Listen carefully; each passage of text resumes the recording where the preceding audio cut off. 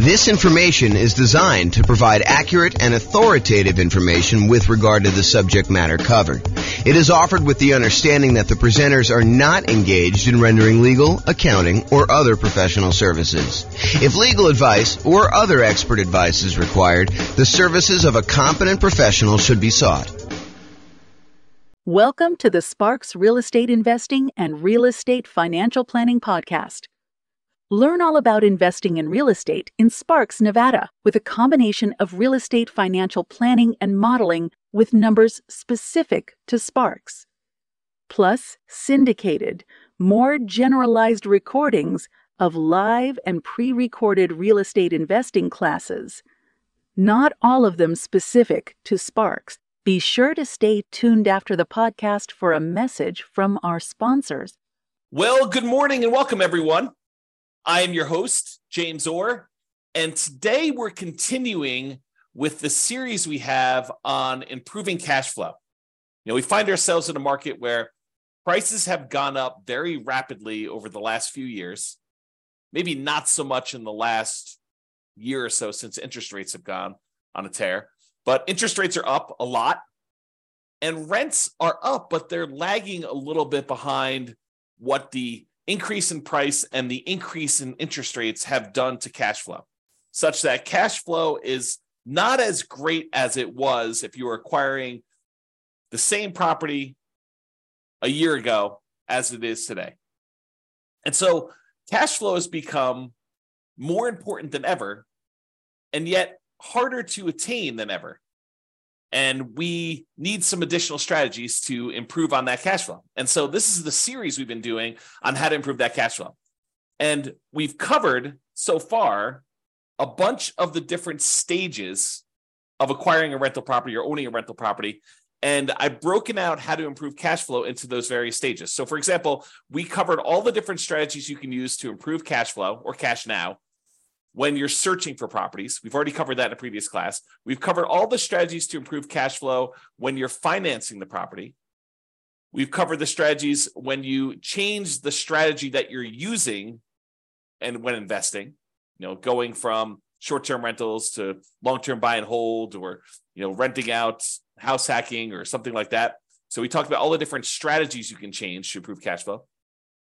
Talked about improving the property to do cash flow. We've talked about how to improve cash flow during the stage when you're marketing the property for rent. And we've talked about all the ways to improve cash flow when you own the property. Now we're going to talk about the last section, which is all the different ways to improve cash flow when you are renting the property. So this is all the stuff related to when you're renting the property. So let's jump right into it.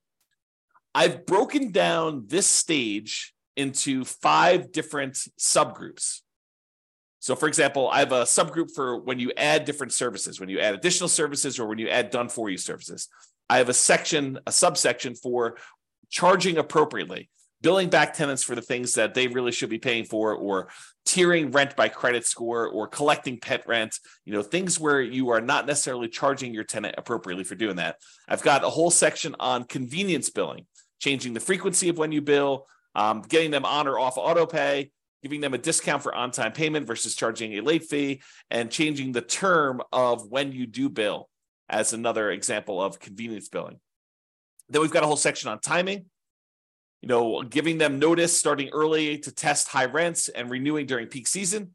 And then finally, there's a miscellaneous section for making sure that your tenants have renter's insurance. And so let's jump right into those because I want to make sure we get them all covered, and I have a few things to say about each one.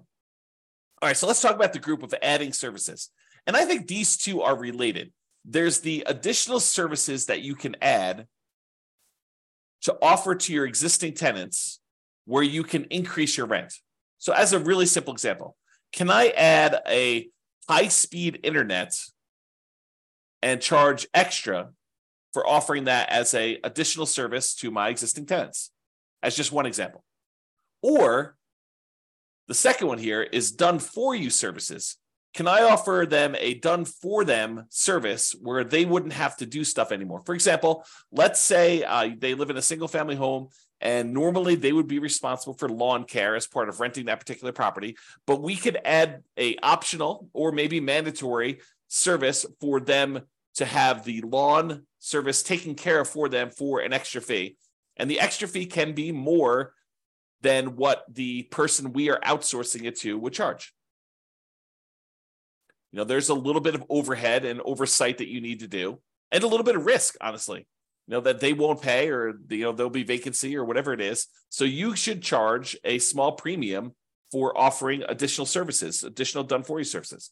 But you could do stuff like lawn care or snow removal or house cleaning or whatever other services that they might find valuable based on your knowledge of them as your tenants and what they might want. Okay, so either offer them additional things like high-speed internet or whatever you're doing there, or done-for-you services.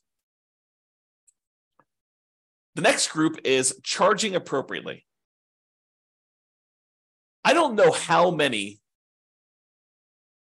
times I brought clients out to look at a property where the current landlord is not billing back for utilities. They're renting their properties and they're saying, water is included in rent, or electricity is included in rent, when you could measure the utilities and bill the tenants back separately for these extra utilities. So if the clients of mine that are looking at these properties, they see that as a way to immediately get higher rents and increase the profitability of their properties. And so if you are one of those people that are not currently billing back for a utility that is being provided to your tenants, and you're sort of just lumping it in with rent, you may want to break that out separately and charge that back to them, bill back for the services. And these can be things like things that are already included in an HOA fee. So, for example, there are some neighborhoods around here where the homeowners association includes garbage pickup as part of the HOA fee. But garbage service is something that typically tenants would pay for. And so I think you could, and definitely check with your attorney on these things, don't believe me, but I think you can and should break out the cost of what it would cost them to have the garbage and charge that back to offset some of the expense you have as part of the HOA fee that you're already paying to get the tenant to pay for their own garbage service. Or things like in our area, we have a thing called non-potable water, where we can use that water in order to water the lawn. However, it's not drinkable water. It's only used for watering the grass and sprinkler systems and stuff like that. And so sometimes there's an extra fee for use of that water. It's usually cheaper water than getting it from the city that is drinkable water. But your tenant is responsible for watering the lawn, and they should be paying for that service. So you should bill it back. Another example is electricity. Or if you're already grouping water in, if you only have one water tap coming in, you've got a 12-plex. A lot of times landlords are saying, hey, look, the water is not metered individually, so I can't go and charge that. No, I think you can actually prorate it. You can make it so that it's divisible by the number of units or by the number of people that live in the unit. Talk to your property manager or your attorney to make sure that that's legal in your particular area, that it's justifiable that you can do that. But I think that's completely valid. What about tiering rent by credit score? It's a controversial one in some ways, right? But if someone has a really, really good credit score, might you give them a discount because they are more likely to pay on time, less likely to have problems with them staying in the property? Or could you say to somebody who applies and you say, look, or normally our credit score cutoff is 650. If you have less than a 650 credit score, we don't usually rent to you. They say, hey, is there anything we could do? My credit score is only 640. And you say, well, I might be willing to rent to you, but I would need to charge either an extra security deposit or an extra non-refundable fee, kind of a risk premium, or, for $50 extra per month in rent, I could see, that being a way to offset the credit score kind of rule there. So you can go ahead and advertise the higher rent for someone who has great credit, and you could tier rent by different credit scores. Now, again, I would check with your attorney. This one seems a little controversial. It's not what I've done. This one could be controversial, though, as far as tiering rent by credit score. What about pet rent? If you allow pets, first of all, I should say this. I don't believe we as landlords can charge a fee large enough to cover the extra costs, the extra damage, that we might see from a pet. I think the extra, whatever it is, $15, $25, $35, $50 a month that you might get for charging extra pet rent for a poorly behaved pet would nowhere near make up for the damage we would have if their pet does damage to the property. In fact, it may not even be covered by their full security deposit. So some people will charge pet rent or a non-refundable pet fee in exchange for them having pet, or both, in some cases. Okay, so can you charge pet rent if someone has pets? Is another way to increase rent on a property. Let's talk about some convenience billing options. For example, some tenants get paid weekly or biweekly or monthly. And most landlords offer billing on a monthly basis.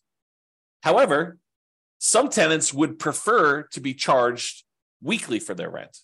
They'd prefer not to have, a really big amount coming out in the first of the month. They'd prefer to have, a certain amount coming out every Monday. And if you just think about it this way, let's say rent is $2,000 a month. And so $2,000 a month, normally if you charge monthly, you'd be collecting $2,000 times 12 or $24,000 a year in rent. But what if you offer the tenant an option? It's their option whether they want to do monthly or if they want to do this new strategy. And you offered to do $500 every week on Monday instead of $2,000 a month. Well, $500 a week, there are 52 weeks in the year. And if I have my calculator out here, let's pull up my calculator. So $500 times 52 weeks is $26,000. So instead of charging them $2,000 a month, you charge them $500 a week. They get the convenience of paying weekly if that's how they prefer to pay. And you actually end up increasing your rent by about $2,000 for the year, or you divide it by 12, about $166 more per month on average. If instead of doing that, you could do it also biweekly. You could say every 2 weeks, which is when they might get paid, 2 weeks on the Monday following the Friday payday, give them a chance to have the money hit the account and clear and everything else. And then on Monday, you auto pay for $1,000 instead of the $2,000 a month. Okay, so that's an option. What about auto pay? Auto pay could be considered a convenience. And so you could charge a small fee for auto pay. Or if you have problems collecting rent, maybe you say, hey, look, there's a convenience fee or a inconvenience fee of me having to manually accept your checks and process them. And sometimes they bounce or whatever it is. And so you could charge a fee for people not being on auto pay. Right. So you could go either way with that, depending on what is going on in your marketplace and with your particular properties as a way to increase income from the properties. And, some of these strategies, as I think about it, some of these strategies are ways to increase income, but some of them are just to be paid for the time you're spending doing things that you might not have from other tenants. Right, like if you had tenants that always paid on time, you wouldn't have to worry about charging them, for having to chase them down when their check bounces or something they're late on their payment or whatever it is. So charging a fee for them manually paying instead of being on auto pay is really just recapturing some of the work you're already doing. It's being paid for the work you're already doing, extra work that you're already doing. That if they paid on time wouldn't be an issue. If they were on auto pay, wouldn't be an issue. Instead of having a late fee in your lease, some landlords prefer to offer a discount for on-time payment. So the way that this could work is, let's say rent, if you pay on time, is $2,000 a month. However, if you don't pay on time, it's a $50 or $100 late fee.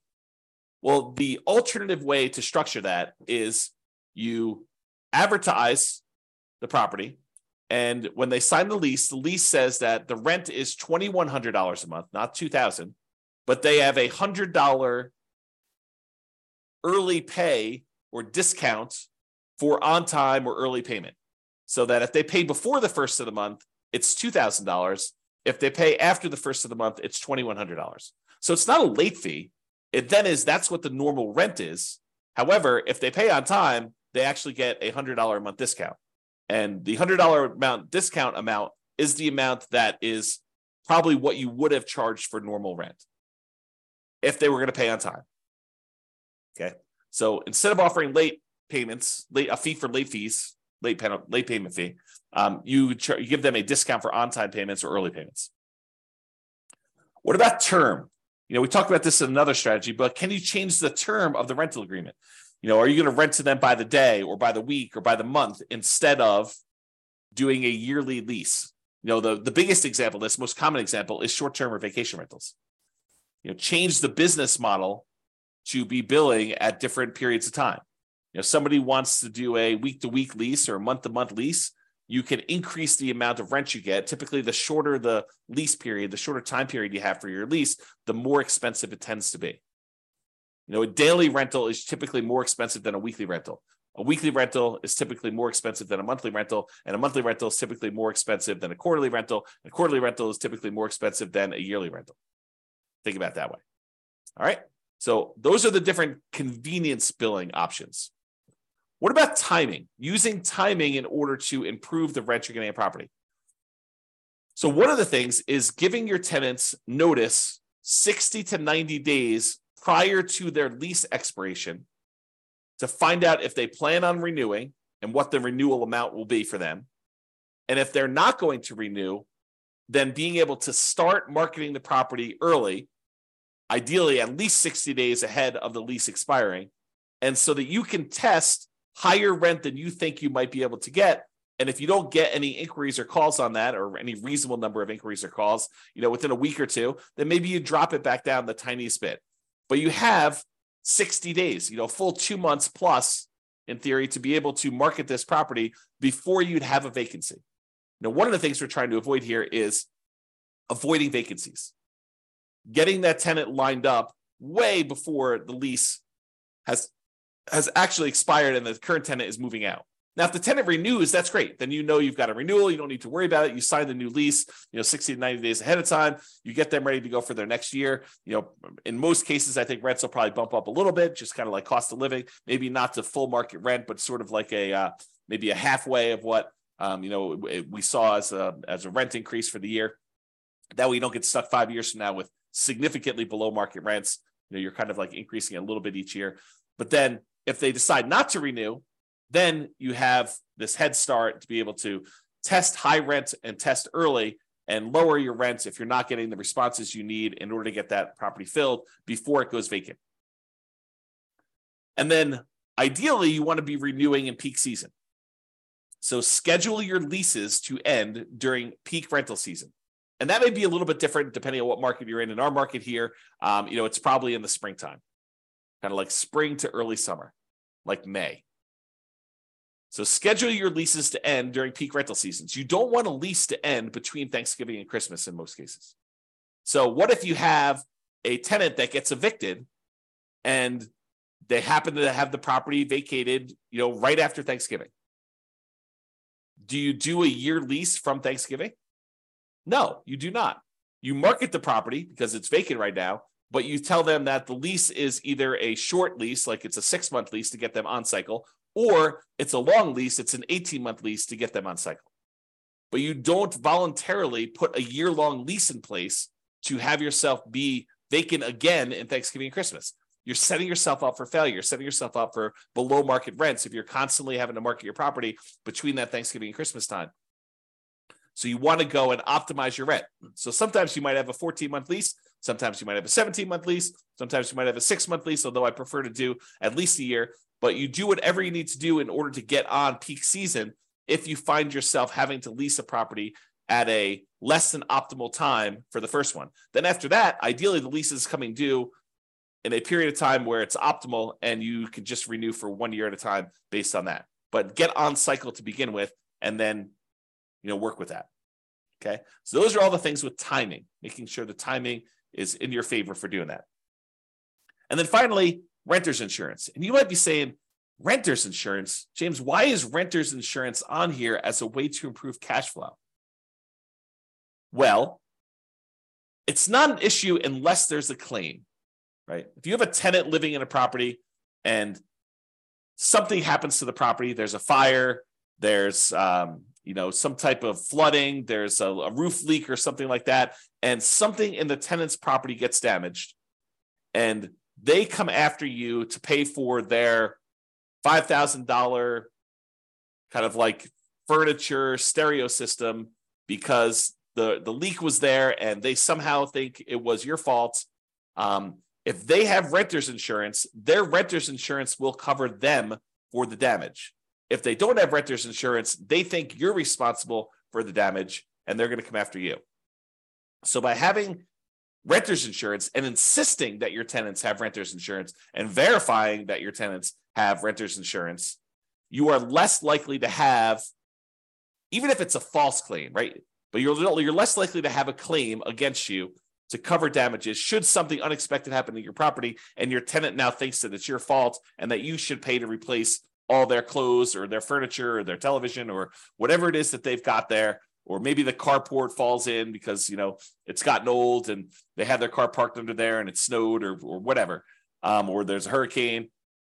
You want to get yourself out of these situations where you are responsible for the tenant's personal property because your insurance will cover the property, your property itself, the physical building.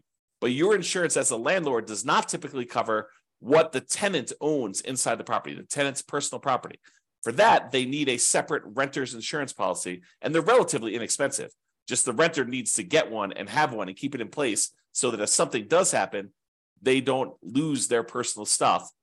You'll have insurance to kind of fix the property, but you will not have insurance to replace your stuff. And you don't want to have to make a $5,000 claim. I mean, $5,000, this happens, once every couple of years, which you probably won't. But if it could, we could be talking, $200 a month in worst cash flow by having a $5,000 hit if you amortize it over that period. All right. So in conclusion, optimizing cash flow is really about maximizing income whenever we can and minimizing expenses. And today, I think a lot of the ideas we had, there may be a couple in there that were a little bit larger, but a lot of the ideas we have were like really small amounts. And I think for a lot of folks, you wouldn't even bother with a lot of these unless you were really trying to optimize and get like the most small wins on your property. I think for the most part, if you do the big things, use the right strategy, get the right financing in place, kind of do the things to make sure that your property is rented and rented right. I think you don't need to play around with some of these things that might increase it by $25 or $50 a month. Because I think you get to a point where if you've already optimized in other areas, adding these additional ones on there start to get excessive. If rent was $2,000 a month, and you've done a couple things to kind of bump it up to $2,050 or $2,100 or maybe $2,150, if you think you're going to add another thing on there that's going to get you an extra $35 or whatever it is, I think it's harder and harder to do those extra amounts. The further you get away from kind of like the range of rents that you're getting, the harder it is to get those additional wins, additional improvements. Okay. So there are things you can do on properties you already own that will improve your cash flow. That's sort of what we talked about today. It is better, in my opinion, to take a more holistic approach, look at all of the different stages, look at all of the different ways that we can optimize, and pick the ones that make sense for you and your particular situation and your particular properties. All right. That's all I got. I hope you've enjoyed this particular class. Have a great day. Bye-bye for now. With home prices up, mortgage interest rates up, and rents up, but not quite enough to counteract the higher prices and interest rates, cash flow on rental properties in Sparks is harder than ever. Book a call with the Real Estate Financial Planner to apply our proprietary 88 strategies to improve cash flow on your rentals. See the show notes for a link to schedule your call and improve your cash flow today. If you're a real estate agent, lender, or professional in Sparks that wants to help our real estate investor listeners, consider reaching out to learn about collaboration opportunities with this podcast. We'd love to add more value to our listeners by having you assist our investors buy, sell, and finance their real estate investments. See the show notes to schedule a call to discuss collaboration opportunities.